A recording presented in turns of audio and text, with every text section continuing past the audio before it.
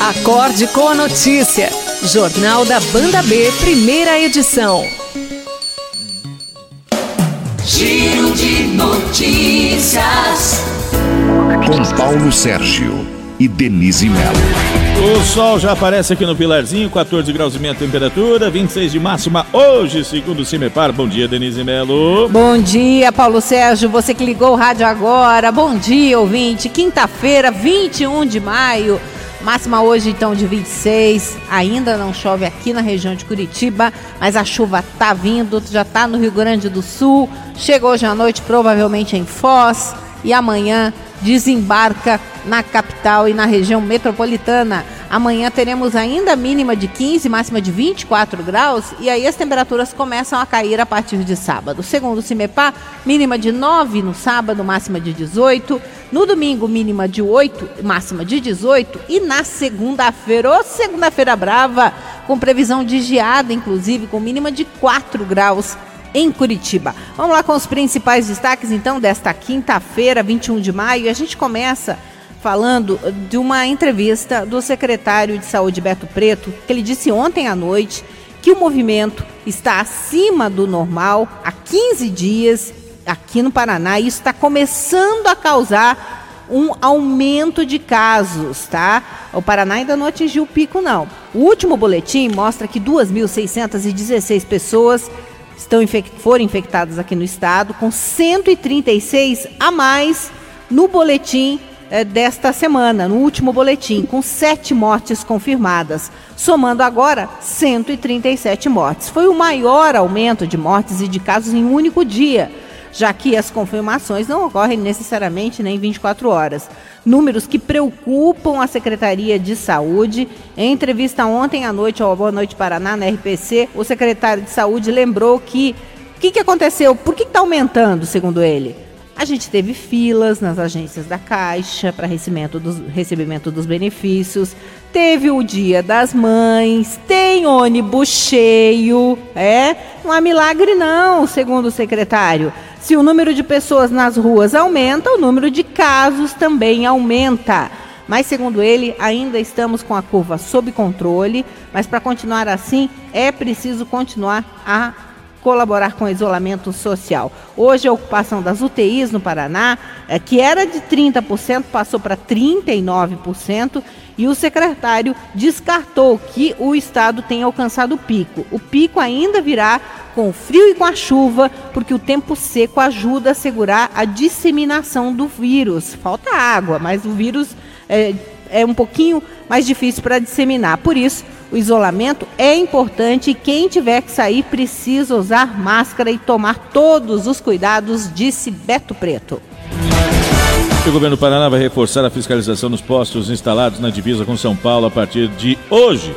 O número de agentes será ampliado em cerca de 40% nos 11 pontos em funcionamento. A medida é de caráter preventivo e orientativo e busca identificar pessoas com sintomas do Covid-19 que possam ampliar a circulação do vírus no Paraná. Quem apresentar sinais da doença não será impedido de entrar no estado, mas será encaminhado diretamente para um posto médico especializado, permanecendo em isolamento até que um diagnóstico seja concluído. O secretário de Segurança Pública, Rômulo Marinho, falou sobre a questão. Atualmente, 72 pacientes confirmados com Covid-19 estão internados aqui na capital paranaense.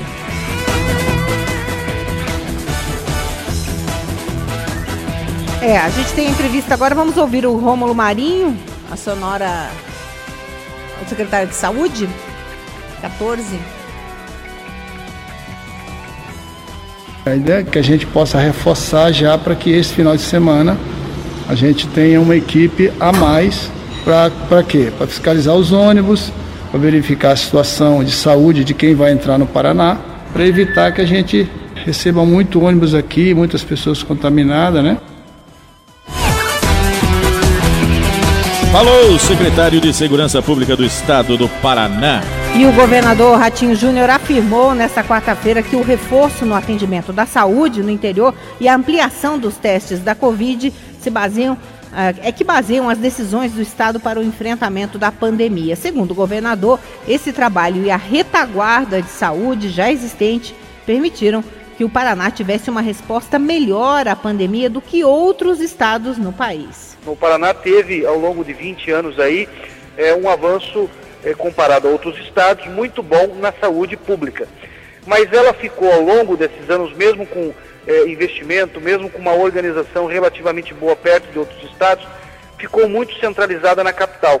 E nós tínhamos bolsões em regiões do estado do Paraná que havia uma falta de um atendimento, vamos dizer assim, mais musculoso de forma regional. Então, logo quando eu assumi o governo, já era um compromisso que nós tínhamos de melhorar regionalmente a saúde pública do estado. Mas até aqui a população paranaense deve se orgulhar de forma com que o coronavírus vem sendo combatido. Não é à toa, em uma comparação com outros locais, o avanço da pandemia é muito menor aqui no estado do Paraná. Convidado no programa Em Pauta da AERP, Associação das Emissoras de Radiodifusão do Paraná, que foi ao ar ontem, o presidente da Sociedade Brasileira de Infectologia, Clóvis Arns da Cunha, destacou os números positivos por aqui. Mas que não é hora de relaxar. Desde o início da epidemia, então nós estamos falando de algo em torno de 2 meses, o número de óbitos no Paraná foi de 130 óbitos. Então 130 pessoas vivendo no Paraná perderam a vida por causa da Covid desde o início da epidemia. Comparando com São Paulo, só ontem foram 324 óbitos. Se a gente imaginar que o estado de São Paulo tem em torno de 36 milhões de habitantes, o Paraná 12 milhões, lá é 3 vezes mais populoso que o Brasil. Se você multiplicar ainda por 3 a nossa óbito aqui para ter a relação da população, assim mesmo a situação de São Paulo chega a ser 10 vezes pior do que do Paraná. 10 vezes. E Curitiba, hein? Curitiba registrou ontem mais 23 casos de moradores infectados pelo novo coronavírus. No entanto, nos últimos 2 dias, a cidade não teve mortes causadas pela Covid-19. Já são 902 o número de casos confirmados até agora aqui na capital. Desse total, 658 se recuperaram. Outros 232 casos estão em investigação e 1.834 casos foram descartados desde o início da pandemia. Hoje, 72 pacientes estão confirmados com a Covid e internados em hospitais públicos e privados de Curitiba, sendo 34 deles em UTI e 7 precisando de respirador. Nos leitos SUS, dos 207 ativados até agora, 47% estão ocupados por pacientes com sintomas de infecção em Curitiba. Dia após o Brasil registrar mais de 1.000 mortes em 24 horas pela Covid-19, o Ministério da Saúde divulgou a maior quantidade de resultados de diagnósticos entre um dia e outro desde o início da pandemia. 19.951 casos foram confirmados, totalizando 291.579 infectados no país. São 888 novos óbitos confirmados pela pasta entre ontem e hoje. Com isso, chega a 18.859 o número de mortes pelo coronavírus.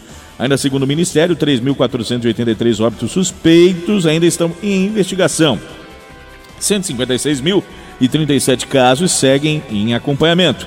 Um total de 116.683 pacientes já se recuperaram da doença. E a história da cloroquina, da hidroxicloroquina, rendeu o assunto ontem. O Ministério da Saúde divulgou uma orientação para os médicos do SUS, permitindo o uso desses 2 medicamentos na fase inicial da Covid. Antes era só para a fase crítica e olha lá, tá? Esse uso dos remédios sem eficácia comprovada é alvo de críticas de associações médicas. O Ministério da Saúde já autorizava, como eu disse, apenas em pacientes graves e internados. Pelas novas orientações, a indicação da cloroquina e da hidroxicloroquina aparecem associada a um antibiótico. Os pacientes que aceitarem o medicamento terão que assinar um termo de ciência e consentimento que afirma que não existe garantia de resultados positivos e que o medicamento pode inclusive apresentar efeitos colaterais graves. O Ministério da Saúde afirmou que a nova orientação vai permitir que todos os brasileiros possam ter acesso aos remédios, como anunciou a secretária de Gestão e Trabalho do Ministério da Saúde, Maíra Pinheiro. que a prescrição desses medicamentos ela é facultada aos profissionais médicos no país, já disponibilizada pela orientação e pelas considerações do Conselho Federal de Medicina, e o que nós estamos fazendo é oferecer à população brasileira o direito de equidade, que deve ser uma garantia do SUS, ao uniformizar uma orientação para que a gente não tenha doses erradas sendo oferecidas aos brasileiros e que a gente não tenha a orientação dos cuidados que devem ser oferecidos à população para o uso desses medicamentos e os devidos esclarecimentos. Nesta quarta, em uma rede social, o presidente Jair Bolsonaro reconheceu que ainda não existe comprovação científica. Contudo, estamos em guerra. Pior do que ser derrotado é a vergonha de não ter lutado. Apesar da nova orientação, a Sociedade Brasileira de Infectologia não recomenda o uso dos remédios, como explica o presidente da Sociedade Brasileira de Infectologia, Clóvis Arns da Cunha. Ao ser usado na Covid, pela Covid causar vários graus de inflamação no organismo, fizeram com que esses pacientes tiveram problemas cardíacos. Esses problemas cardíacos em alguns pacientes, principalmente idosos, foram de arritmia cardíaca, e a notícia triste é que alguns desses pacientes foram a óbito por essa arritmia ventricular. Então, neste momento, a Sociedade Brasileira de Infectologia está alertando a nossa sociedade brasileira, assim como todas as entidades científicas internacionais. O que eu estou falando aqui para o Paraná, vale para o Brasil, vale lá nos Estados Unidos e na Europa. As entidades científicas formadas por médicos especialistas como nós, aqui no Brasil, colocam essa preocupação de esclarecer a população que nem a cloroquina e nem a hidroxicloroquina, bem como essas outras medicações que eu relatei, têm eficácia comprovada. E o pior, pode ter efeitos colaterais. Tá aí, dado o recado. 7h13, vamos falar de dinheiro. A Caixa Econômica Federal coloca na conta hoje novos lotes do auxílio emergencial, tanto da primeira parcela para novos aprovados, dos R$600, quanto da segunda para quem recebeu a anterior até o dia 30 de abril. Vamos lá, prestem atenção. Quem recebe hoje a segunda parcela, 5.300.000 trabalhadores do CAD único, Cadastro Único, ou que se cadastraram através do aplicativo e do site e que receberam a primeira parcela até o dia 30 de abril. Isso para os nascidos em março e abril, hoje. Segunda parcela também paga hoje para quase 2 milhões de trabalhadores do Bolsa Família, com o número NIS, o NIS, terminando em 4. Primeira parcela, um novo lote de aprovados do benefício para os nascidos em março, tá? Os trabalhadores podem consultar a situação do benefício pelo aplicativo do auxílio emergencial ou pelo site auxilio.caixa.gov.br. A atriz Regina Duarte deixou nesta quarta-feira a Secretaria Especial da Cultura depois de 77 dias no cargo. Depois do namoro em janeiro, do noivado, dias depois do que aconteceu, o Bolsonaro disse que ficou noivo da Regina Duarte. Fiquei noivo da Regina Duarte, só isso. Casamento em 4 de março. Ele prometeu acalmar os ânimos entre o governo e a classe artística e falou até em pacificação. A Regina Duarte. Meu propósito aqui é pacificação e diálogo permanente com o setor cultural, com os estados e municípios, com o parlamento e com os órgãos de controle. Mas não foi assim que a história se desenrolou e nesta quarta-feira ela deixou a Secretaria de Cultura. O presidente Jair Bolsonaro divulgou um vídeo ao lado dela para tentar desfazer a impressão de mal-estar. No vídeo, ela pergunta: tá me fritando, presidente? Jamais ia fritar você. Não, e olha, gente, deixa eu contar. Eu aqui acabo de ganhar um presente que é o sonho de qualquer pessoa de comunicação, de audiovisual, de cinema, de teatro. Um convite para fazer Cinemateca, que é um braço da cultura que funciona lá em São Paulo. Pois é, só que alguns dias atrás, em uma conversa por telefone, ela chegou a desabafar com a assessora dizendo que estava sendo fritada. Então, assim, eles estão vestindo para vestir. Loucura isso. Loucura. Eu acho que ele está me dispensando. Ainda na noite de quarta-feira, fontes ligadas ao governo confirmaram que o ator e apresentador Mário Frias aceitou o convite para substituir Regina Duarte na Secretaria Especial da Cultura do governo do presidente Bolsonaro. Mário Frias, que já foi galã de Malhação. Na terça-feira, quando foi anunciado que mais de 1.000 brasileiros tinham morrido de Covid-19 em 24 horas, o ex-presidente Lula causou espanto ao dizer que ainda bem que a natureza criou um monstro chamado coronavírus. Vamos lembrar o que o Lula disse para informar o que ele falou depois. Quando eu vejo, sabe, essas pessoas acharem bonito que tem que vender tudo que é público, que o público não presta nada, ainda bem que a natureza, contra a vontade da humanidade, criou esse monstro chamado coronavírus, porque esse monstro está permitindo que os cegos enxerguem, que os cegos comecem a enxergar, que apenas o Estado é capaz de dar solução a determinadas crises. Pois bem, o ex-presidente Lula ficou totalmente arrependido do que disse que falou bobagem, disse que usou uma frase totalmente infeliz, pediu desculpas se algum dos 200 milhões de brasileiros ficou ofendido, que sabe o sofrimento que a pandemia causa e a dor de não poder acompanhar o enterro de parentes. O empresário Paulo Marinho, suplente de Flávio Bolsonaro no Senado, prestou depoimento nesta quarta-feira à Polícia Federal no inquérito aberto para apurar o vazamento da Operação Furna da Onça. Paulo Marinho chegou à sede da Polícia Federal no início da tarde. O depoimento durou quase 6 horas. Na saída, disse que estava impedido de dar informações sobre o que contou aos investigadores. Por determinação da autoridade policial e para não prejudicar as investigações, eu não posso dar nenhuma declaração a respeito do meu depoimento. O empresário que é suplente de Flávio Bolsonaro no Senado contou em entrevista à Folha de São Paulo ter ouvido do próprio Flávio que um delegado da Polícia Federal vazou o início da Operação Furna da Onça e que um advogado indicado por Flávio participou do encontro na porta do prédio da Polícia Federal, Vitor Granado Alves. Vitor e Flávio Bolsonaro são amigos de infância e foi assessor de gabinete quando Flávio era deputado estadual. Nesta quarta, o vice-presidente do PSL, deputado federal Júnior Bozella, esclareceu que o escritório de advocacia foi contratado para regularizar os diretórios municipais do PSL, mas o serviço não foi feito como combinado. Compete agora é ao senador Flávio Bolsonaro explicar, vir a público para que a gente possa esclarecer. Se esse escritório de advocacia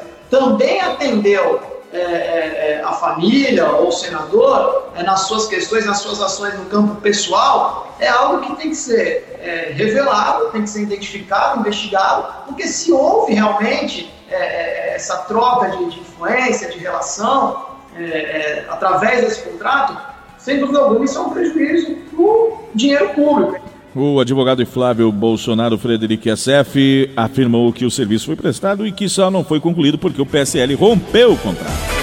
Vamos trazer aqui uma notícia local. A polícia apreendeu diversos produtos alimentícios em um mercado no bairro Capão da Embu, em Curitiba, ontem de manhã. O delegado André Feltes, da Delegacia de Crimes contra a Economia e Proteção ao Consumidor, conta que as investigações começaram no início deste ano. Recebeu uma informação através do Ministério Público, relatando que o estabelecimento comercial em questão, ele tinha um histórico de diversas infrações sanitárias em vistorias previamente realizadas pela Vigilância Sanitária, sendo que desde o ano de 2006 ele teria sido objeto de várias denúncias, de clientes. Junto com a Vigilância Sanitária, a polícia foi até lá e um dos responsáveis não quis atender a polícia. Então, em fevereiro, a gente, junto com a Vigilância Sanitária, foi até o local para fazer uma fiscalização. Só um dos proprietários do local, na realidade ele é irmão da sócia do estabelecimento comercial, ao perceber que a chegada da equipe policial e dos fiscais da vigilância, ele baixou a porta do estabelecimento e não franqueou o acesso. Nesta quarta-feira foi bem diferente, produtos vencidos foram encontrados. Junto com a Vigilância Sanitária novamente, a gente constatou uma grande quantidade de produtos vencidos, já tanto na parte de venda do mercado, quanto na parte de estoque ali nos fundos. E analisando, a gente chamou a atenção o fato de que havia alguns potes de acetona e muitos panos sujos de tinta, e a gente percebeu que havia alguns produtos ali já vencidos em que eles estavam apagando as datas de validade. Analisando, vistoriando a câmera fria do estabelecimento, a gente chamou a atenção o fato também de que havia produtos ali frios, queijos, laticínios em geral, mantidos, refrigerados, mas vencidos há mais de um ano. O responsável pelo estabelecimento foi preso em flagrante por indução do consumidor ao erro. A campanha de vacinação contra a gripe continua em Curitiba até o dia 5, viu? Essa é a última etapa e é voltada para os profissionais da educação em adultos entre 55 e 59 anos. Mas a orientação é de que todos que ainda não se vacinaram, mesmo que pertencentes a outros grupos, busquem a imunização, como explicou Léa Regina da Silva, coordenadora central de vacinas. Professores, aquelas pessoas que têm entre 55 e 59 anos. Entretanto, a gente continua e chama para vacinar todas as outras pessoas dos demais grupos prioritários que ainda não vieram se vacinar. Agora a vacinação acontecerá apenas nos postos de saúde, como explicou a coordenadora. Até hoje, nós estávamos vacinando nas unidades de saúde apenas as crianças, as gestantes e aquelas mulheres que tiveram filhos nos últimos 45 dias. A partir de amanhã, então, a estratégia em Curitiba, para todos os grupos prioritários, será a vacinação nas 11 unidades de saúde. 7h22 agora. Bom dia! Você ouviu o Giro das 7, o Giro de Notícias. Jornal da Banda B, primeira edição. Temperatura 14 graus e meio.